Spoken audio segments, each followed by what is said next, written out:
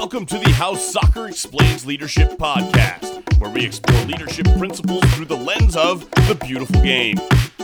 Welcome back to How Soccer Explains Leadership. Thanks again for being a part of the conversation. And, just thanks for engaging in these conversations, because this is something that we absolutely love sharing with you, these great lessons about life and leadership through the game of soccer. I'm Phil Dark, your host, and with me, as usual, is my brother, Paul Jobson. Paul, how you doing, bro? Doing well, Phil. Doing well. I'm excited about our interview today. Another great one, of course. We've been lining up some good ones here recently, and this one does not fail to meet those standards for sure. So I'm excited about that. Ramping up for the summer, school's winding down, which means everything else is winding up. But it's an exciting time for sure. But looking forward to our conversation today. How are things over there in the Dark House? Doing pretty well. It's kind of insane right now. I mean, you'll know when we're recording this based on the fact that it's my daughter's graduation a week from today from high school, my third, the middle kid. We're going to have now less kids than we had before in the house, so it's just a crazy time. It's also her 18th birthday on that same day. So yeah, it's a pretty big day. She's, having her birthday party Sunday, and then we have her grad party. It's just insane. But, hey, that happens sometimes, right? As we talk about in soccer, sometimes there's fixtures that you just can't plan. There's just too many of them, right? I feel like that's what's going on right now. But, it sounds like, too, these interviews that we're doing are kind of coming to full circle into your life this week, as you're having to find, uniforms for a team that you're now having to coach on, last minute here. Sounds like our interview with Horst Richardson, but what's going on there?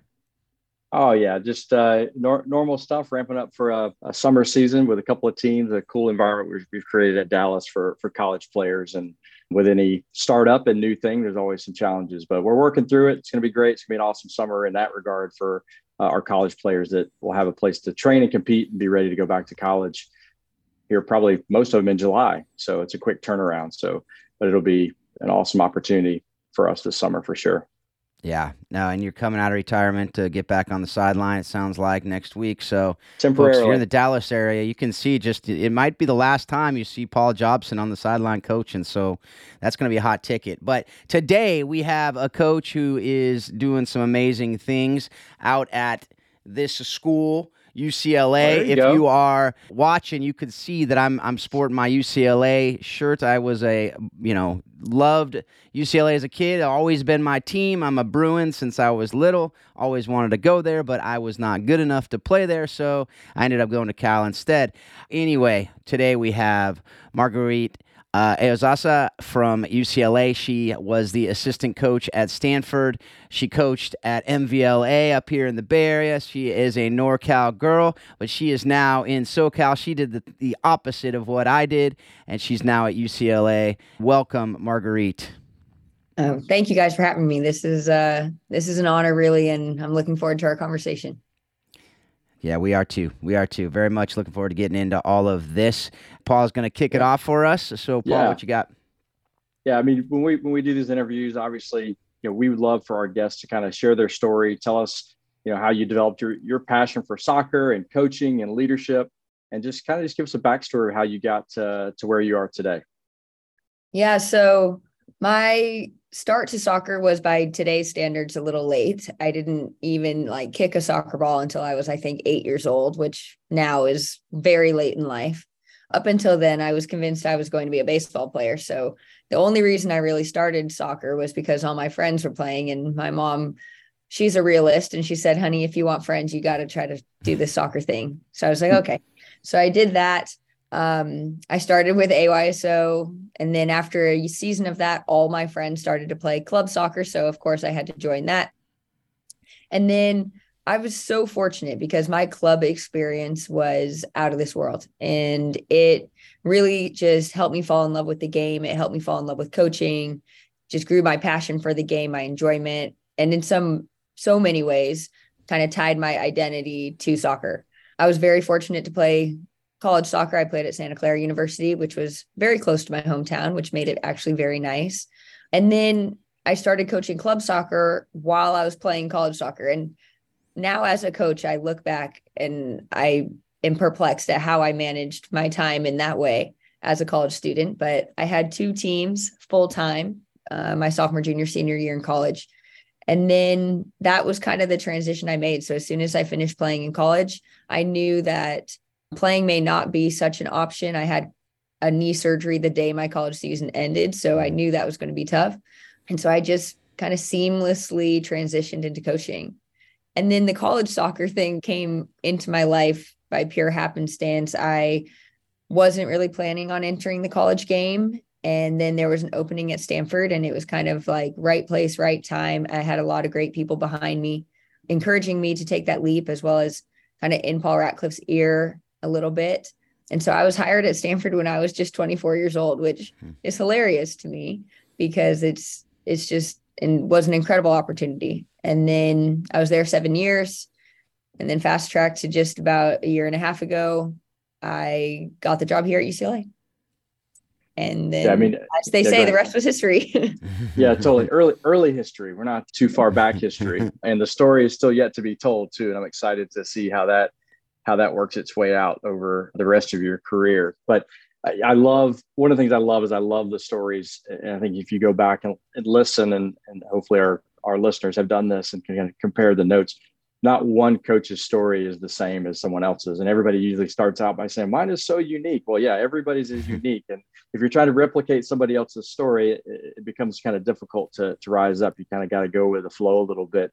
But one thing that I love about, your story, and a lot of people too, is that didn't anticipate like the college game, or didn't anticipate the pro game or whatever it was, but for you, in your sake, the college game. And that kind of came about. It seemed like a great opportunity. So you went for it, and you went for it.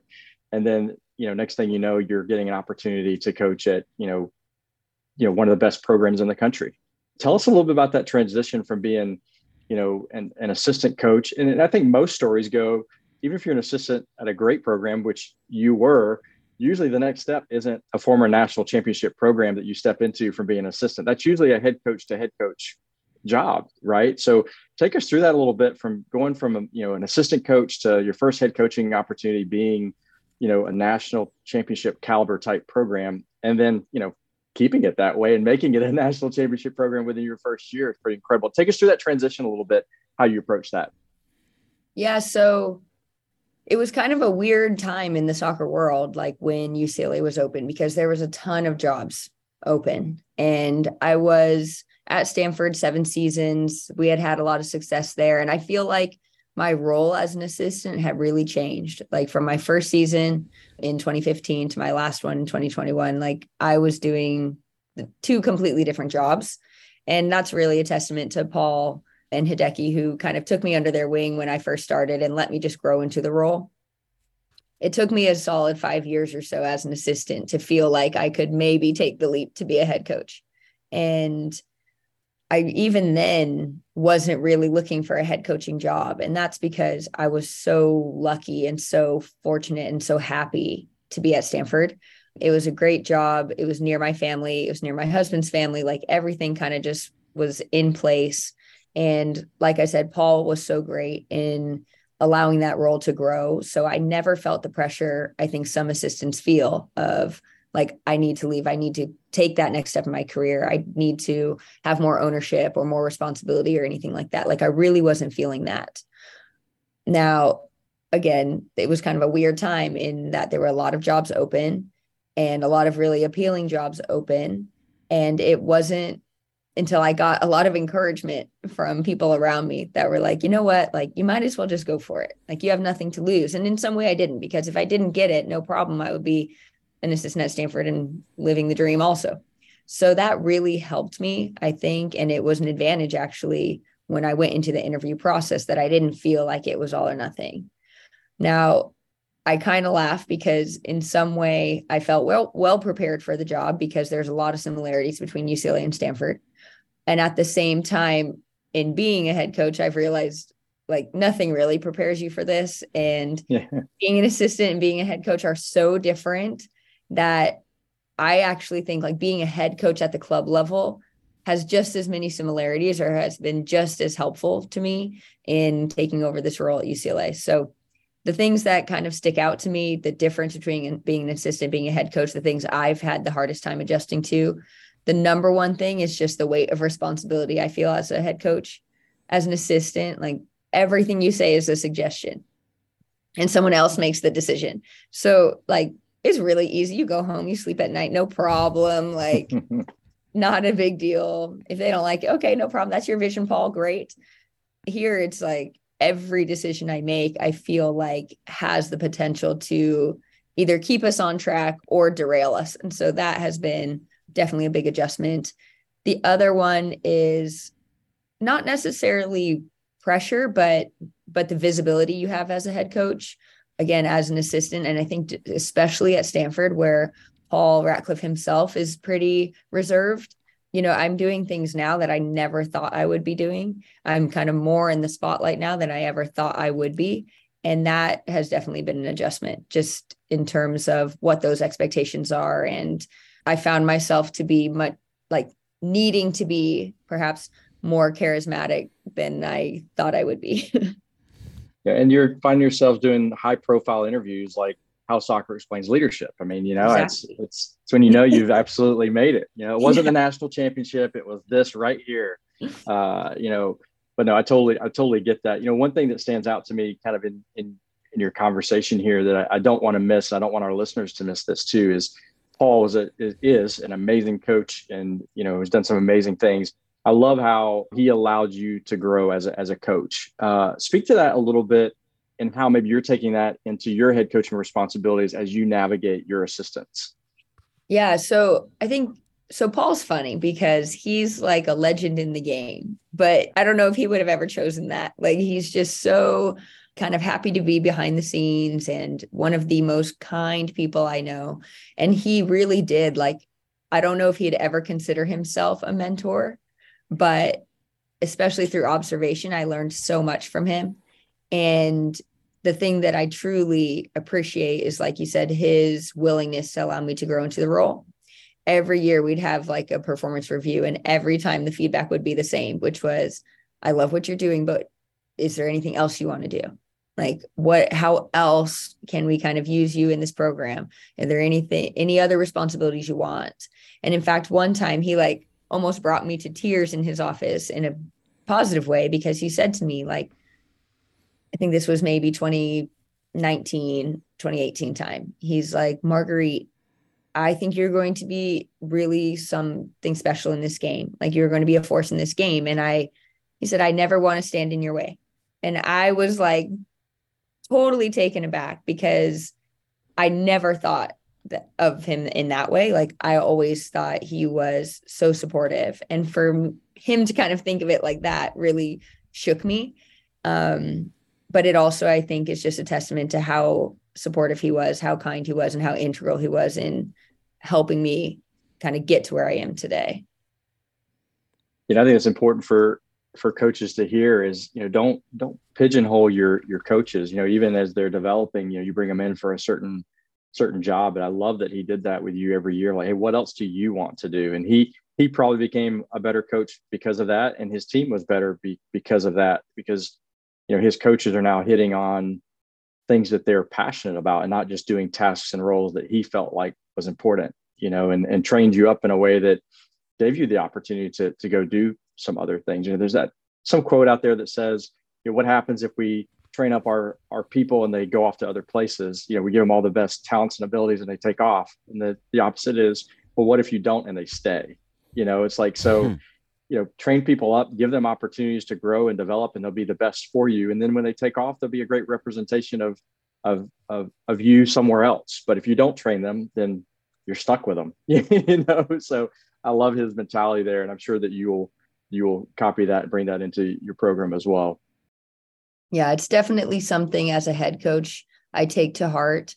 I'm not a head coach that needs to be the only voice. That's for sure. And that goes with running sessions. That's also with the other stuff that we do. We try to be very collaborative. And I do have conversations with my assistants all the time. Like, I'm very fortunate. I have 2 assistants right now that could be head coaches tomorrow if they so chose to be. And I know that part of me feels that pressure of like, okay, let's make their experience as amazing as possible so that they want to stay. But at the same time, like, one of the reasons they're here is because I saw in them a passion for coaching that I share. And So I know that if they do go off, like they're going to better the game. And I feel it's kind of funny because we're all the same age, but I do feel very like passionate about caring for my two assistants. I want them to continue to grow and I want them to continue to develop. I want them to feel like their time on our staff is well worth it. And I think you said something there that really sticks out, and something that I think that idea of developing the leaders under us to be able to go off and do bigger and better things somewhere else, right? Now, at this point, maybe not bigger because you won the national championship last year and you're in your 1 year as a head coach. But the idea of being able to, as you said it right there, it'll make the game better. Right? If we have a lot more great head coaches out there, this will make the big game better. And it's bigger than UCLA. It's bigger than college soccer. It's bigger than U.S. soccer, right? This is a game that is changing the world in a lot of ways. I mean, the book How Soccer Explains the World, which is where we got this show title from. Hopefully there's no copyright violations there. I guess we'll find out. But that idea that, you're able to develop these people and develop your players too, right? To be able to go out and make the world a better place. And, that sounds like a Miss America answer right there, but that's the reality of it. You have that opportunity. When you see it that way, I love that is just part of the cycle. And great head coaches don't fear their assistant coaches doing bigger and better things. That's actually what they want is their people to do better than they did. So, on, kind of related, it could be related, it could, maybe it's not at all. But what is your personal why? Like, what is your life purpose, and how are you living that out? Well, I mean, it's funny. Like, my mom's a teacher, and she takes being an educator very, very seriously. And she always says to me, like, Marguerite, you're an educator. You happen to teach soccer, but truly you're an educator. And I really that really rings true to me. I think the part of coaching that I love so much is the connections we build with the players, the connections we have on the staff, watching our players grow. And that's why college is so fun, because they come into our program like little adults in training that haven't really had too much responsibility. And then as they leave our program, it's kind of the jump start to the rest of their life. And so that's what I love about what I do. I think that's what drives me to be the best coach I can be, is understanding the impact we have on our players, and now as a head coach also on our staff. But that's like what gets me up every morning. That's what makes me smile when I think about my job, is like the growth that we can foster, the impact we can make, and just the relationships we build. Yeah, and as you say that, even that's a weight, right? I mean, that's a responsibility when you start thinking about that you are given, anywhere, depending on the program, depending on the school, anywhere from 25 to 32 during COVID, maybe 38. Paul, I think you had 47 people or something on your team at one point. Not quite. I'm just kidding. It was probably 30 something though, right? I mean, so you have a lot of, and over the course of your career, that's going to be a very large number. And so when you look at that, you have the potential to develop lives, or you have the potential to, some of these ruin their experience at a school. And so, how are you going about doing that? Just as far as when you talk about that purpose, when you talk about that, how are you intentionally in your own self and your own self-leadership and your own self-development, as well as with your players, with your coaches, how are you intentionally pouring into them as you coach? Yeah. So one of our guiding lights in our program is that we want every single one of our players to leave our program with a very positive and meaningful experience. And so we live that, and we make sure that every single day, or at least we try every single day, one, they feel like they've accomplished something or learned something, and two, they enjoyed it. Those two things are so important to us. And it's not just what they do on the field, but every interaction they have with us, we try to make sure that it kind of follows those two guidelines. Sometimes it's hard, you'll have a player come into your office who's spitting fire and wanting to argue. And we have to keep in mind, okay, how are we going to make this meaningful? It doesn't mean we have to, compromise or whatever. It's but we want them to get something out of it. We want them to learn something. I had a funny experience this year, when we won. This was the first time I won when I had so many players coming up to me and saying, Marguerite, I'm so proud of you. And I was like so shocked by that. But I think it really reflected like the relationships that we have, that like I'm not that far away from them. There's not a ton of distance. Like we feel very close. We care about each other both ways. And that I think comes from, as a staff, us being super intentional about those two things, about making sure it's meaningful, making sure it's positive. In my personal life, I try to be that all the time. My husband may disagree, but I definitely try to bring those two things in every interaction that I have. Make sure that the impact I'm having on those around me, both in the job and out of the job, are both positive and meaningful. And even in how I kind of go about my life and treating myself, like I try to give myself a lot of grace. I try to make sure that what I'm doing is in line with my quote unquote purpose. But yeah, I definitely think within our staff, like that's been the most important thing. And that hopefully, aside from the results, like that's what people see from the outside looking in. Yeah, and you said something there that really sticks out, especially in this world right now that we seem to be living in, that is so judgment-based. It's so cancel culture and everything. You talked about give yourself grace. I actually have had several conversations recently with people, because people don't do that very well oftentimes. And because of that, we also don't give other people grace either. We don't have that grace-based mentality rather than judgment-based mentality. And I think that is such a massive, massive thing for us as coaches to be able to model that, as well as, expect that from our players and really nip it in the bud when we see it not happening. So I'm very, very glad to hear that from you. And from what I've heard, that is what I know. The players that I know that play for you, that they speak that. They love it. They love playing under you. So that's a testament to you and your leadership and what you're just talking about right there, I think. So to kind of, change gears a little bit, what was the defining moment in your soccer career? And why was it so impactful? And what did you learn from it? How are you using it now? Gosh, I feel like I've been in the game so long. There's been so many defining moments. You can do a couple. You can do a couple if you want.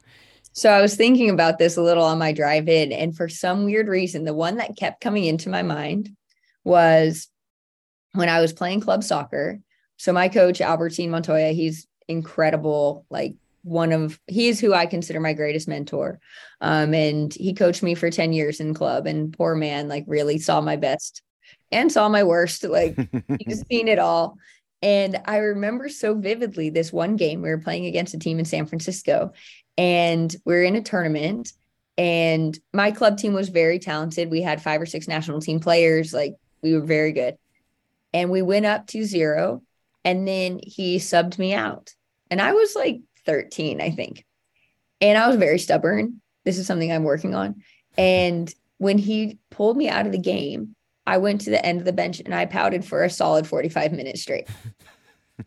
Like wouldn't make eye contact with anybody, wouldn't make eye contact with him. Even after now, every other player who came out at the same time as me is now playing. Obviously, I didn't play the rest of the game because of the pouting. And for me, like I remember that so clearly and feeling so upset that he would dare to take me out, that I think like having that, just like that passion has been super defining, but then also having a coach that looked down the bench and saw the 13-year-old pouting and was like, all right, that girl can go sit down. Like it just really showed me like I carry that with me when I interact with our players. So I'm like, you know what, at the end of the day, like for instance, most conflict that we deal with comes with playing time. And so I always like go back to that moment where I'm like, I know now, again, I was 13, but I'm like, I know what it feels like to be so mad, like that you come out of the game, that you can't even like get out of your mind. And so I try to like bring that compassion and understanding to our interactions, not always say to them, like, I know you're upset. Like, of course you're upset. Like you wouldn't be here if that didn't upset you not to play. And I think that piece was really key. Going into a more like substantial moment, perhaps, when I was coaching at Stanford, there was a moment when we played UCLA in the Final Four. And it was a very contentious game going back and forth. Emotions were high. And one of the storylines of that season was the Katarina Macario versus Jessie Fleming kind of midfielder of the year, whatever you want to call it. And what was funny about that matchup is like they kind of canceled each other out. because they were playing against each other. Neither one was very impactful in the game because they were just matched up the whole time. And I will never forget this. Kat came out because we went up by a few goals. So now we had our eyes set towards the final. So we kind of brought out a couple players that had played significant minutes through the year. And she came over to get water. I was standing by the cooler. And it was kind of clear to everyone, like, she didn't have a great game. And she was chasing the record for number of goals scored in the season, like all these things. And she just it was very quiet. Like, you wouldn't have really known she was playing that game, which is very rare for a player of her caliber. And I looked at her and I kind of just acknowledged, like, not your best game. Like, but how are you doing? And she looked at me and she was like, Mark, like, we're up by 3 goals and we play a final in 2 days. Like, I'm great. And that moment to me also really shaped like how I interact with players, because in my mind, I'm like, if a player of that caliber can have that attitude, then that's the standard. Like, and anything else below that is a choice they're making. So I kind of have these two like moments where I'm like, okay, I understand what it feels like to not play and be angry, but also like if Katarina Macario cannot be upset and can just be like, yeah, team's winning, so I'm good. Like, then it's a totally kind of different thing. And I try to bring both of those minds to when I interact with our group. And then of course this year, like, I couldn't have written it better. I know no matter what happens later in my career, like, I'll look back on this year with just so much reverence, because one, everything kind of fell into place, of course, but the team we had in 2022 is just special. And the moments we had were equally as special, but I think they were more so a reflection of the group. And I know that as my career goes on, like, I'll always look back on my first team with just absolute love for them.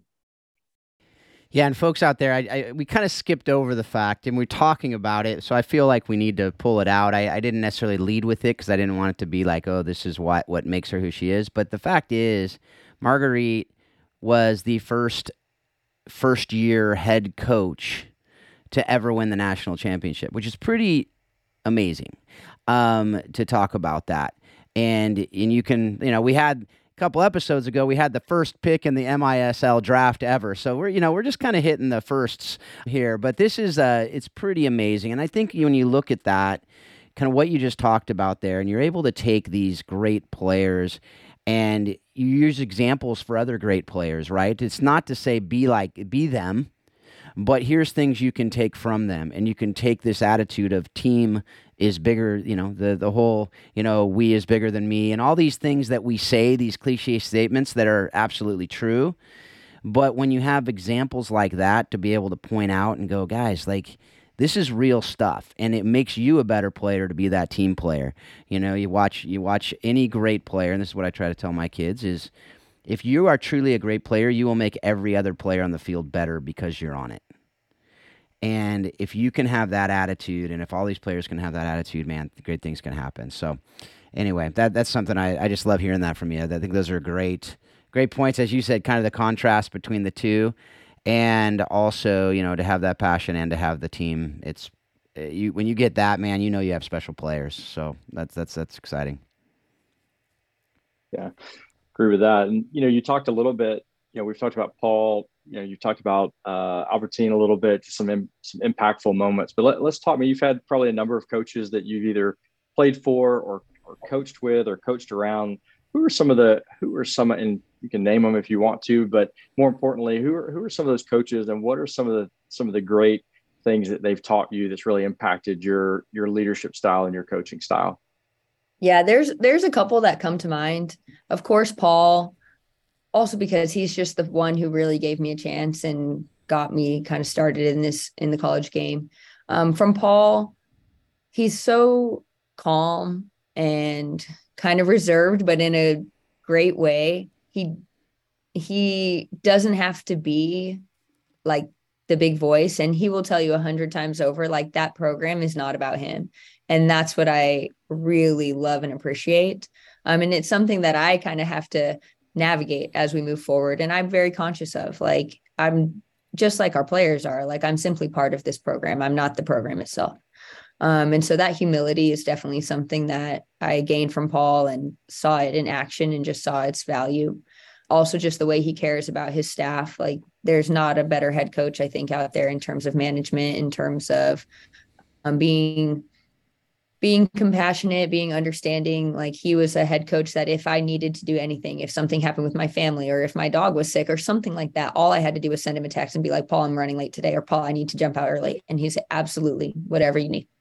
And he's a family man first. And I think that really just was a great example for me to see how to lead such a successful program and still highly prioritize your family and other things in your life that are important.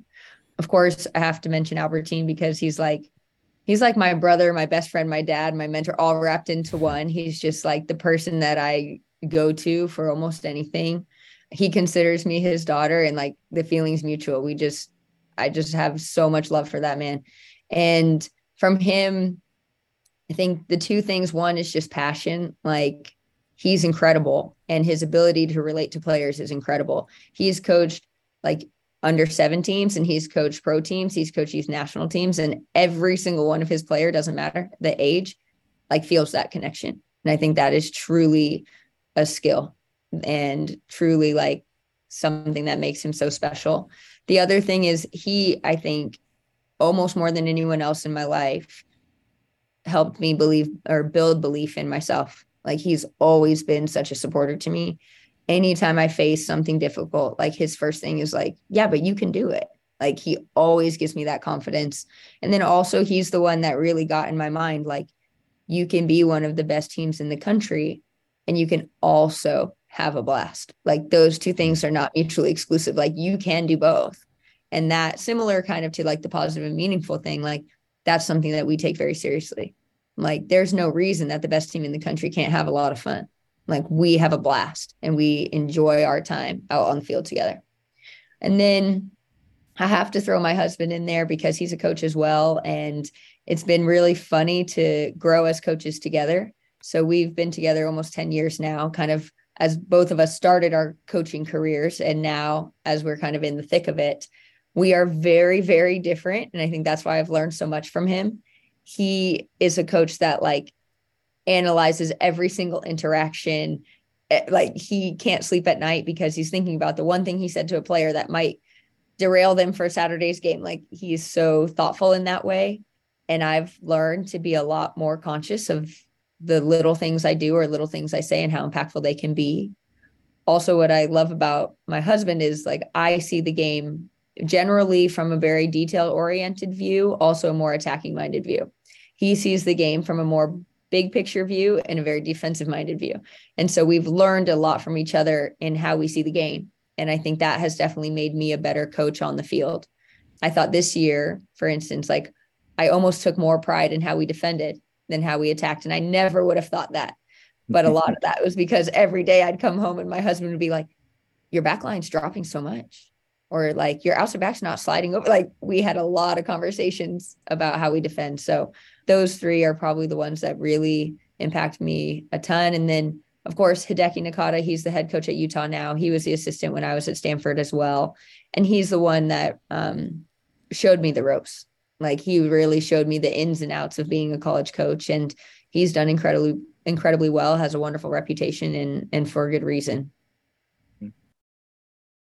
Yeah, Paul, did that like bring back flashbacks to coaching with Marcy there when she was describing all that? Yeah, not just when I was coaching with her, but when she was not technically on the sideline with me, but coming home and still coaching together. But yeah, I 100% agree. My wife made me a better coach, 100%. And to have that, to be a head coach and have someone in your home that understands what you're doing and what you're going through and is a partner with you in that, there's really, I mean, that's a lot of fun. It can be tough, and not to say it's not tough sometimes, but and I love that you had the blessing of that in your home, to be able to, sometimes it's good to get away from your staff a little bit and have a place to navigate certain things and hear a different opinion and things like that. So yeah, I totally had some flashbacks and maybe a little PTSD too, being honest. No, but it was definitely to be sharpened at home in the industry that we're in, and being a head coach at the highest level. It can be very lonely sometimes, even when you have a great staff and you love your staff and you get along really, really well. But you talked about, the weight of it a little bit, but to be able to go home and have somebody you can really share that with is pretty special. So you're blessed with that for sure. That's awesome. I love hearing that. Yeah. So, UCLA, you kind of alluded to this earlier. The players, at any coach, you're going to have players that are disappointed with their playing time. We talked about that earlier. At UCLA, you typically, there's very few teams in the country that typically get a team full of national team players. If they weren't on the national team, they were probably in the national team pool at some point, not just in the U.S., but from all over the world. And they're not going to be content all the time. They're not going to be happy with their playing time. They're not going to be happy with where they're playing sometimes. They're not going to be happy with the training on any given day because you didn't do what their coach in Sweden did or whatever it is, right? So how do you keep your players content even when, some of them won't be playing, some of them won't be making the top 18, they're not going to be traveling, all these things that go with the head coach? How are you able to do that with this team full of top players that always were starting and probably always were not just best on their team, but probably best in their region, maybe in their country? How are you doing that? It's hard, but I'm always like, it's a good problem to have. Yeah, it is a good problem to have for sure. It's like we can't. Don't cry to me about your national team players that are sitting on the bench right now. Exactly. No, exactly. But really, I'm like, it's a good problem to have. Yes. I think the things that we stress to them, and this is to all our players, like regardless if they're on the national team or not, the number one thing we are is transparent. So we tell our kids, like, this is where we see you, and we kind of have, we see you either as a consistent starter, we see you as striving to make the travel team. Like, we're very honest with them, because I think a lot of the conflict or like the resentment or whatever that you're talking about, a lot of it comes from expectations not being met. So if we can like lay out the expectations, then for the most part, we kind of quell a lot of the drama that we may face. But we also make sure that we give them a ton of support. So if we see them as a player that's maybe coming off the bench or a player that's kind of in and out of the starting lineup, like, we give them every tool to change that. We don't say like, okay, you're not starting this year, see you in December. Like, it's very much, okay, these are the things we need to see. If you want to be this, then this is the expectation. And I think our expectations are very clear. And we also kind of give them the platform to talk to us. So that's another thing I realized. And this is partly me being a like stubborn young player, and also through my experiences at Stanford, like, what we don't want is for a player not to play and then simmer with that for 3 days, come to their own conclusions, and then come to us after they've like built an argument as to why they should play. Because I'm like, a lot of times the argument is not even about what the actual reason for the decision was. So there's no need for that. So we tell them, like, if you're upset about something, we may not talk about it the day of the game. Like, that may not be the time to do it, 10 o'clock that night. Like, but just send me a text and be like, hey, Mark, can we check in tomorrow? And I'll just tell you why you either played or didn't play, or why we took you off or not. Like, and then we can go from there. So I think the transparency is huge. It also helps to build trust, because they know that every decision we make is in the team's best interest first, their best interest kind of second. But there are times where that flips. And for instance, it might be like we have a player who hasn't played all year. Maybe we play them because it's going to be hugely impactful for them. Now that's going to in turn affect somebody else. And often that somebody else, we talk to them and be like, look, we made the choice because we knew it was going to be super impactful for them. And oftentimes they're like, okay, sounds great. Thanks for letting me know. But I think the transparency and the trust is huge. And that has helped us navigate a lot of those difficult conversations.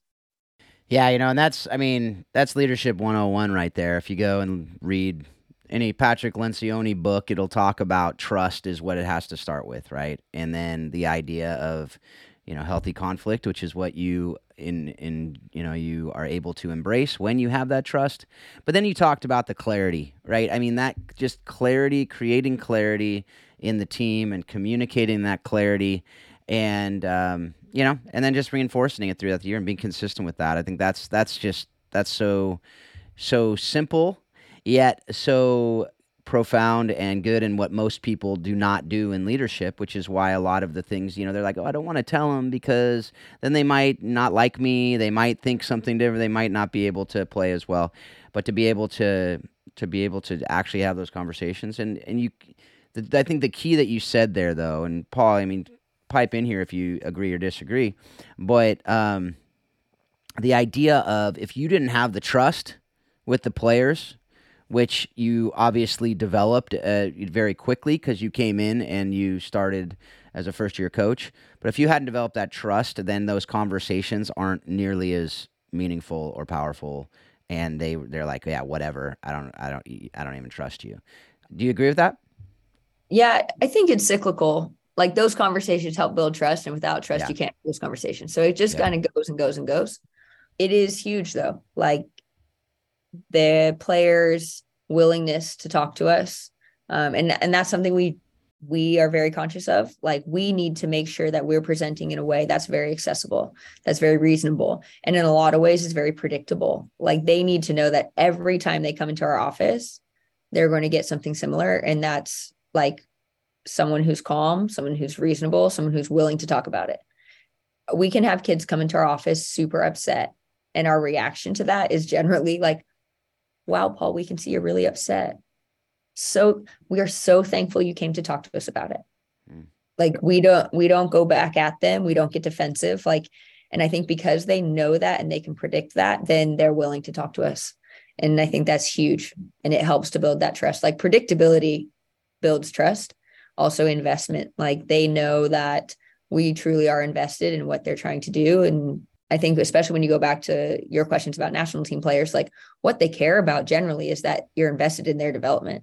Yeah. And so as long as we're doing that and we can kind of go back to that all the time, then for the most part, they're on our side. But like I think emotional regulation from the staff is so important. Like we need to be able to, in highs, lows, and everything in between, like be calm, cool, and collected. And our players need to know that's what they're going to get every single time.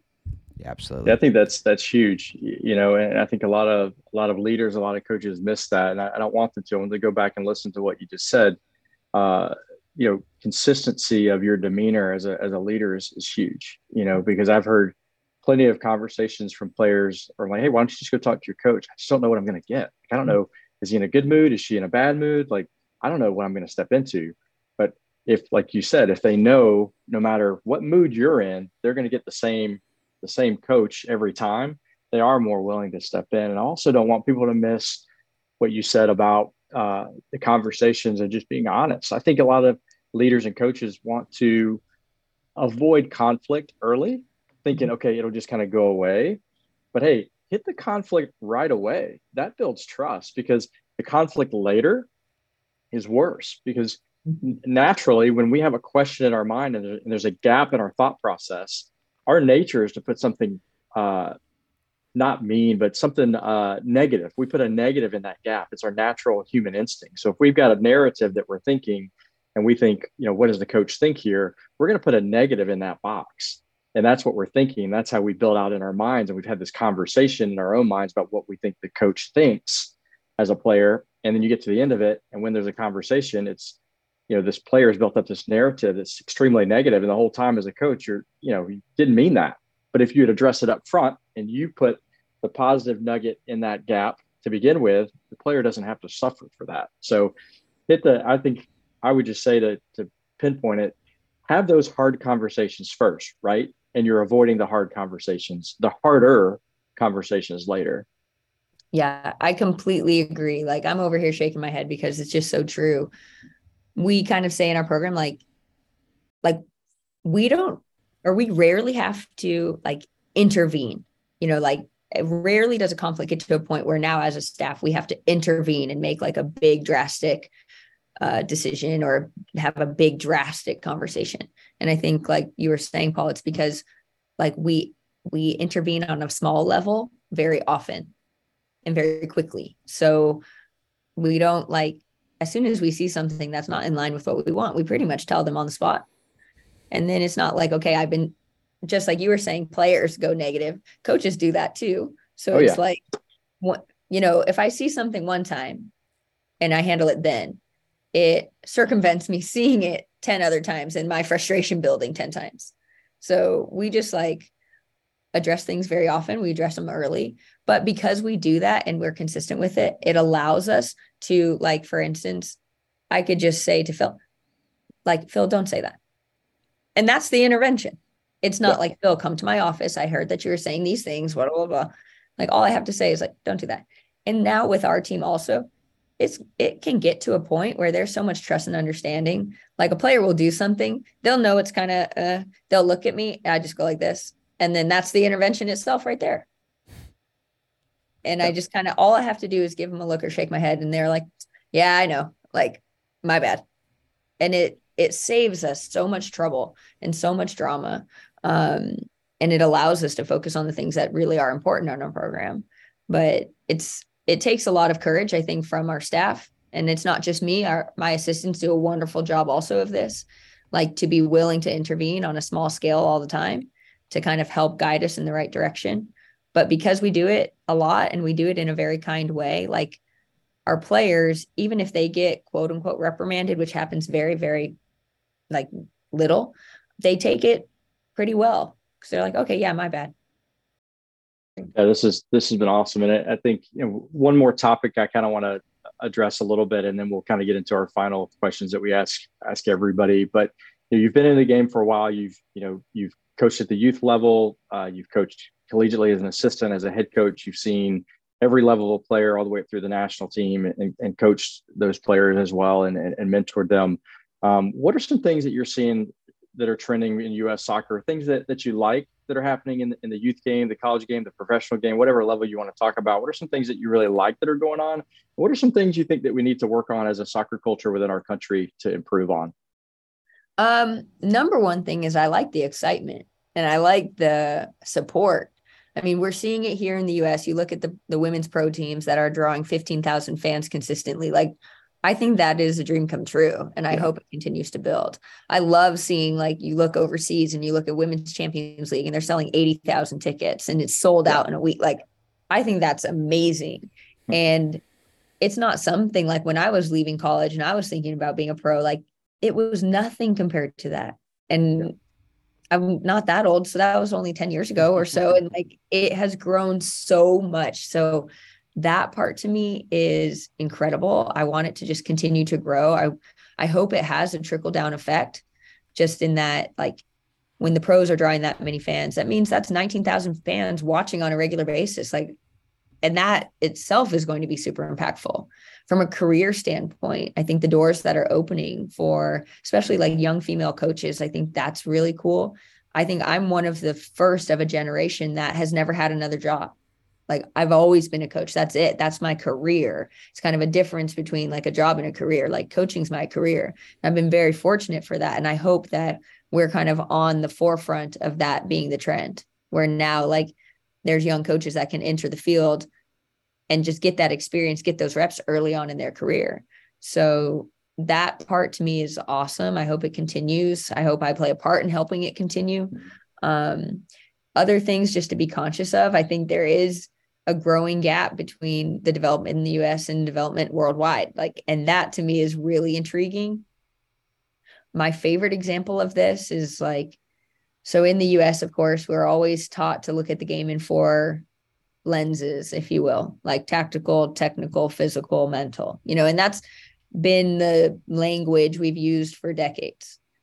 And I went to a coaching course and there was a coach from Athletic Bilbao who came, and we were explaining to him, like, we're always assessing players in these 4 ways. And he's like, oh yeah, we do that too. We have our 4 pillars too. And I was like, that's interesting. And then we told them ours, and he's like, oh, that's not what we do. And then he said, yeah, we look at the game in 4 ways, but it's like the player in relation to 4 things. So it's like the player in relation to the ball, the player in relation to the space, the player in relation to the opponent, and the player in relation to their teammates. And I was like, and that's the reason why, like, other countries understand the game at a different level. Because if that's the language that you're teaching from age 6 years old on, like, they're seeing the game in such a more abstract and complex way than the way we're seeing the game. And so that worries me, not worries. It intrigues me, I guess. We'll see whether or not that I play a big role in that or that affects me personally very much, but it really intrigues me And I think we need to recommit ourselves to teaching the game from a tactical view earlier on and in a more thoughtful way.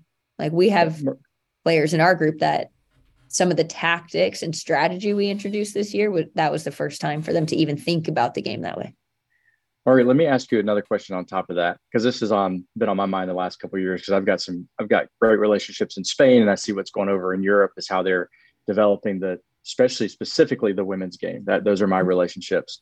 What role do you think college athletics is going to play in the development of our women's game? Do you think it's going to be in the long run a detriment compared to what they're able to do in Europe? Or how is that changing? How is forever the college game was the developmental zone for the women's game. It's how you transition from youth to the national team and to pro teams.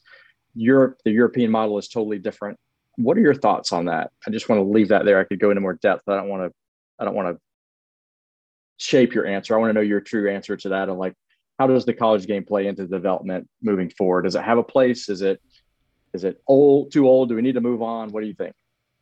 I mean, I'm not really trying to bite the hand that feeds me, but there's definitely. Oh, I know. I kind of put you in a difficult spot there. So go for it. It's all good. It's all good. Yeah. I think there's some great benefits to it. There's obviously things we need to work on. Some of the benefits to it, and this is what is different across the world, is for the US, college right now is the first time players are playing away from home.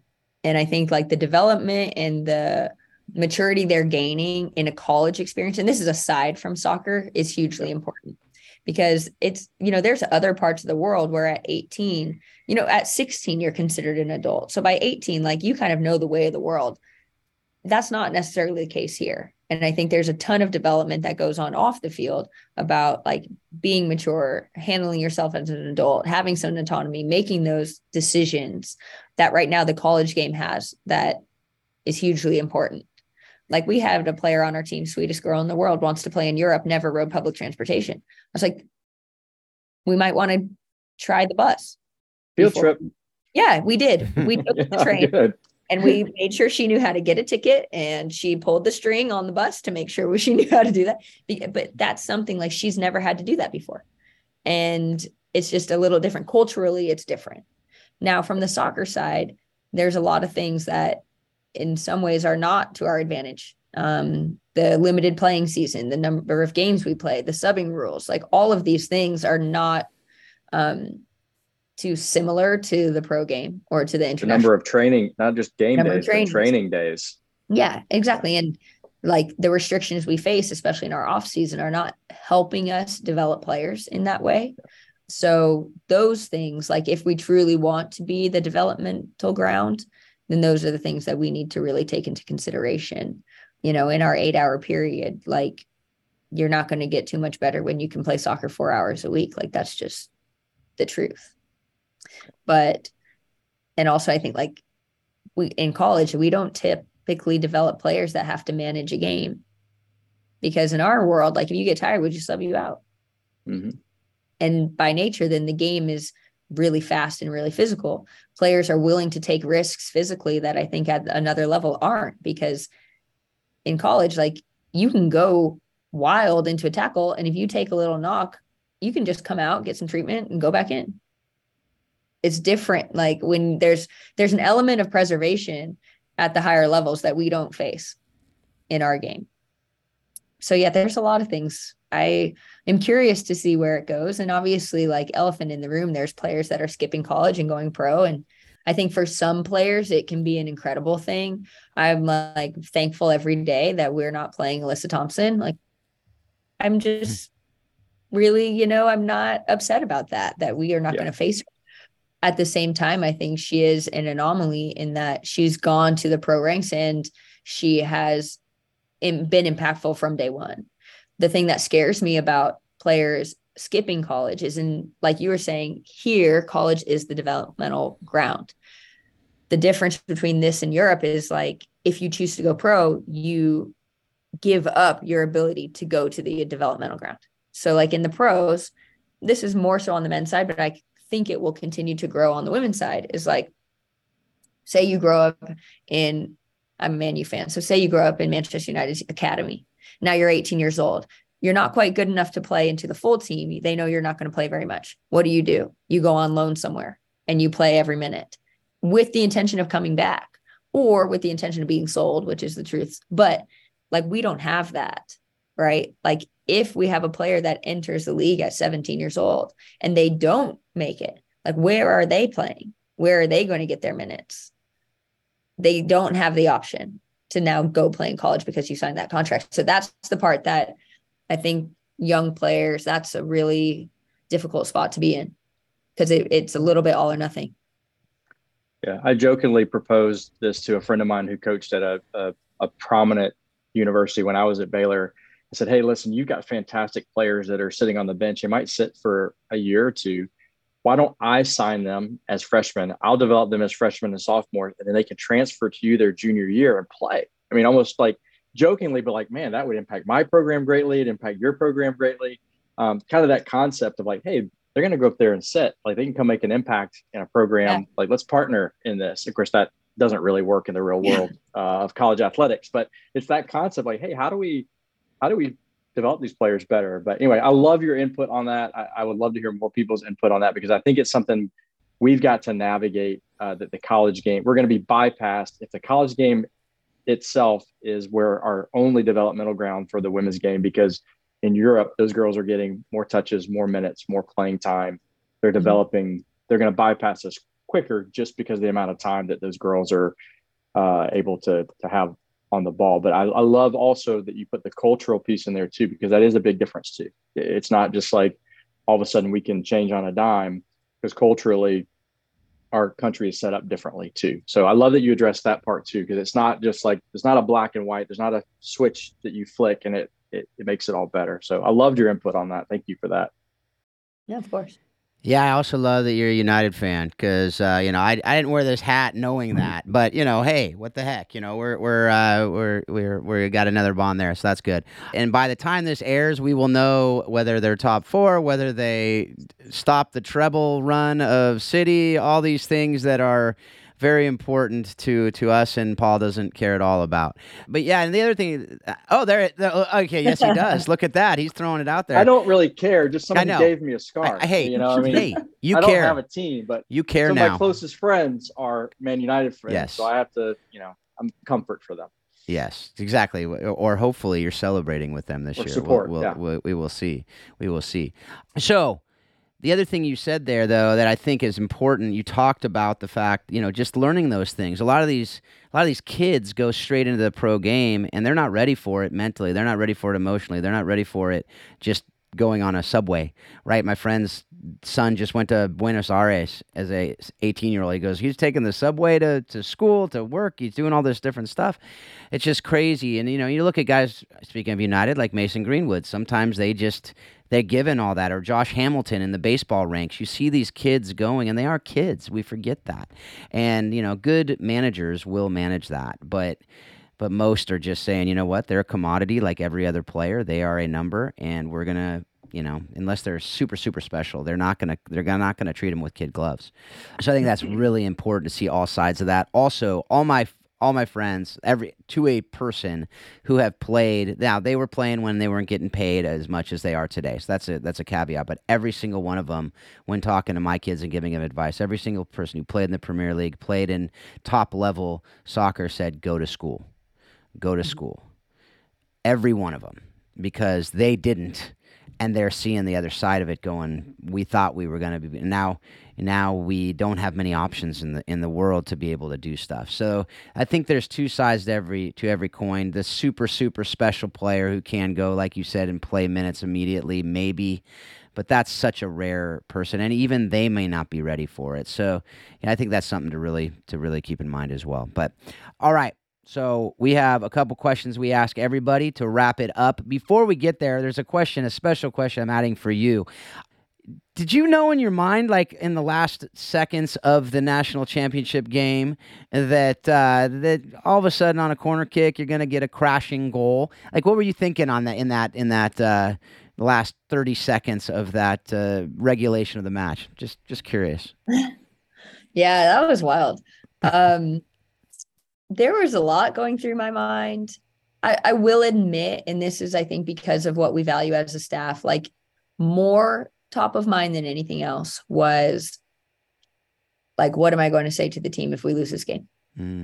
Like, that's truly what I was thinking, because I was thinking, how am I going to encapsulate like what I'm feeling, the pride I'm feeling, the like how grateful I'm feeling to have been part of this in my first season, like all these things. And I know also, like, as a player, there's nothing a coach can say to you in that moment that's going to make you feel better. So I was like, okay, what approach am I going to take if we do lose this game? So that was probably like 60% of what I was thinking. The other part was like, anything's possible and we don't deserve to lose this game. Like, first half, I think, was fairly even. But I think second half, even though we gave up goals, like, we were creating a lot of chances and you could just feel the momentum of the game going in our favor. So I just knew like we can't lose this game. And amazingly, like, we get a corner kick, and I'm a big believer also of like anything can happen on a corner. Like, and we talked through the season. I'm like, make them make a play. Like, like make them have their moment. Like, let's put them under a lot of pressure. And thankfully that kind of worked, and credit to our group, because this was one of the most like kind of determined groups I've coached before or ever before. And they like had it in their minds. They're like, no, like, it's not our fate to lose this game. So we're just not going to let it happen. Like, that's really what they thought. Totally. Also, funny fact is, like, we didn't lose a game all year that we scored in. So yeah, both games we lost, we got shut out. So, can't win if you don't score. That's true. And in that case, we couldn't even tie. So they thought, like, as soon as we scored the first goal, our whole team thought we were just going to win the game. They're like, no, we don't lose when we score. And they just had that determination about them. Like, they had that resolve of like, no, they kind of were joking, like, not on my watch. No, we're not losing. And you could see just the determination. Also, you could see the emotion of it, just like how much they cared about it. And I think that part was really special. And especially our third goal, the go-ahead goal, like, you could just see the emotion and the pride and the care and the joy, like all those things. You could just feel it. And it was so special. Yeah. And then to beat a legend of the game on the other side, do you remember what he said to you when he after the game? I mean, Anson has always been so gracious to me. I can't say anything but positive things about him. He's always been gracious. He's always been so respectful. He's been very encouraging. I think after the game, it was very brief, and he just, gave me his congratulations. But I'm always struck, like, when I read his post-game interviews or read whatever his quotes every time we play, he is just all class. Yeah. That's everything I've heard about him. All right. I will say I actually got a text while I was coaching a different game during the national championship, or right after the national championship game. Got a text from a friend whose daughter's on the team, and he had a picture of his daughter and him and his wife with the trophy. And I was so mad because I then knew the score. But I still was watching the game with my family going, when do they score? Like, how is this possible? There's no way. But I knew, and I was trying to fake it with my family, but I'm like, no. Oh my gosh. And it was still super exciting, even though I knew what happened. It was crazy. That was such an amazing game. Folks out there, if you haven't watched it, I don't know what rock you've been living under, but go check out that even just the highlights. The last 20 minutes. Yeah, exactly. And then extra time. It was, you don't want to see some of those parts. All right, so the last couple questions. How do you use the lessons you've learned directly from the game of soccer in your marriage and maybe even other relationships outside the game? Well, my husband sometimes gets mad at me because he'll say, stop managing me, because I have a tendency to do it too much, where I like go into coaching mode whenever we run into any conflict. But I think that compassion, that understanding, the patience has been huge. A willingness to see everyone's perspective and a willingness to kind of compromise. And my husband and I, we joke, like, when we have a conflict, it needs to be me and him against the conflict, not me and him against each other. And that's, I think, like, I learned that in coaching a lot, because we'll say to our players, like, no, it's in our best interest too if you play better.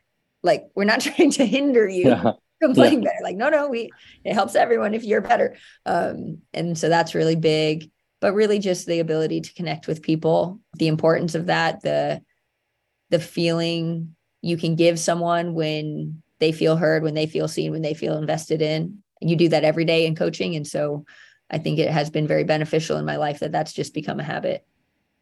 Yeah, that's awesome. I love it. That happens in my house sometimes too, where Marcy and I would get on a rant with our kids about something, and all of a sudden we realize we've turned into coach mom or coach dad in front of our children, and there's a lesson to be learned or a motivational speech that has to happen. So I get it. I love that. But my little sister lived with my husband and I I say she's little, she's 30, but my sister lived with us for a moment, and she's like, this is actually kind of great. I feel like I just have my life coaches every day. Like, I come home, I debrief, and I leave this, she's like, I leave the dinner table just feeling like so inspired, so grounded. I hope our kids feel inspired. I don't think every time they feel inspired. But, I know. I was going to say the same thing about mine. I don't think that inspiration is the right word that my kids feel. Yeah, totally. Well, listen, Marguerite, this has been awesome. And as Phil likes to say, all great things do come to an end. One more question for you. What have you watched, read, or listened to lately that has kind of impacted your thinking on how soccer explains life and leadership? Yeah, so I'm partway through it. There's 2 books soccer related that I've read. One's Net Gains, and that has been really interesting because it's basically like kind of like how would you apply a money ball strategy to soccer, and how do you quantify our game is really difficult. So that one's very interesting, and it's kind of this really great insight kind of as the game is turning towards analytics. So that's been intriguing, but I will be honest, when I read books, I tend to stray from soccer because I do a lot of soccer. But I also am reading Quiet Leadership, which is about Ancelotti and his philosophy. And his whole thing is just about like how you build trust and respect with your players. So that you don't have to be the giant voice. You don't have to be Simeone. You don't have to be this whatever. It's just like a quiet reverence. And when I read his book, I see a lot of similarities or a lot of my tendencies kind of in his style of coaching. So I've really enjoyed that. But other than that, I tend towards fiction typically. Cool. Yeah. I've been on a fiction run as well recently. Kind of, it's good for storytelling. Fiction is great for storytelling, and a lot of great leaders will say that too. So, well, thanks again, Marguerite. Thanks for being a part of the conversation. Thanks for just all you're doing. Thank you for developing these young women into future leaders in the U.S. and wherever else they're from. And, no doubt several of them will be watching in Women's World Cup someday and on other teams around the world. So just thank you for being true to your call and doing it in an amazing way. Awesome. Yeah. Thank you both for having me. Yeah. All right, folks. Well, thank you again for being a part of this. You can go to the show notes. You can find out all you want to know about anything we talked about in this show. We'll have the resources that Marguerite talked about. We'll have stuff about Warrior Way Soccer that Paul and I have been talking about that he's doing with Marcy. You can learn about coaching the bigger game as well, which I'm doing to develop coaches. You can also get different parts of this conversation if you want to go back and listen to something in particular. But as always, folks, we hope that you're taking everything you're learning from this show and you're using it to help you to be a better leader, a better coach, a better parent, a better spouse, better in everything you do. And I hope that you continually remember that soccer does explain life and leadership. Thanks a lot. Have a great couple weeks.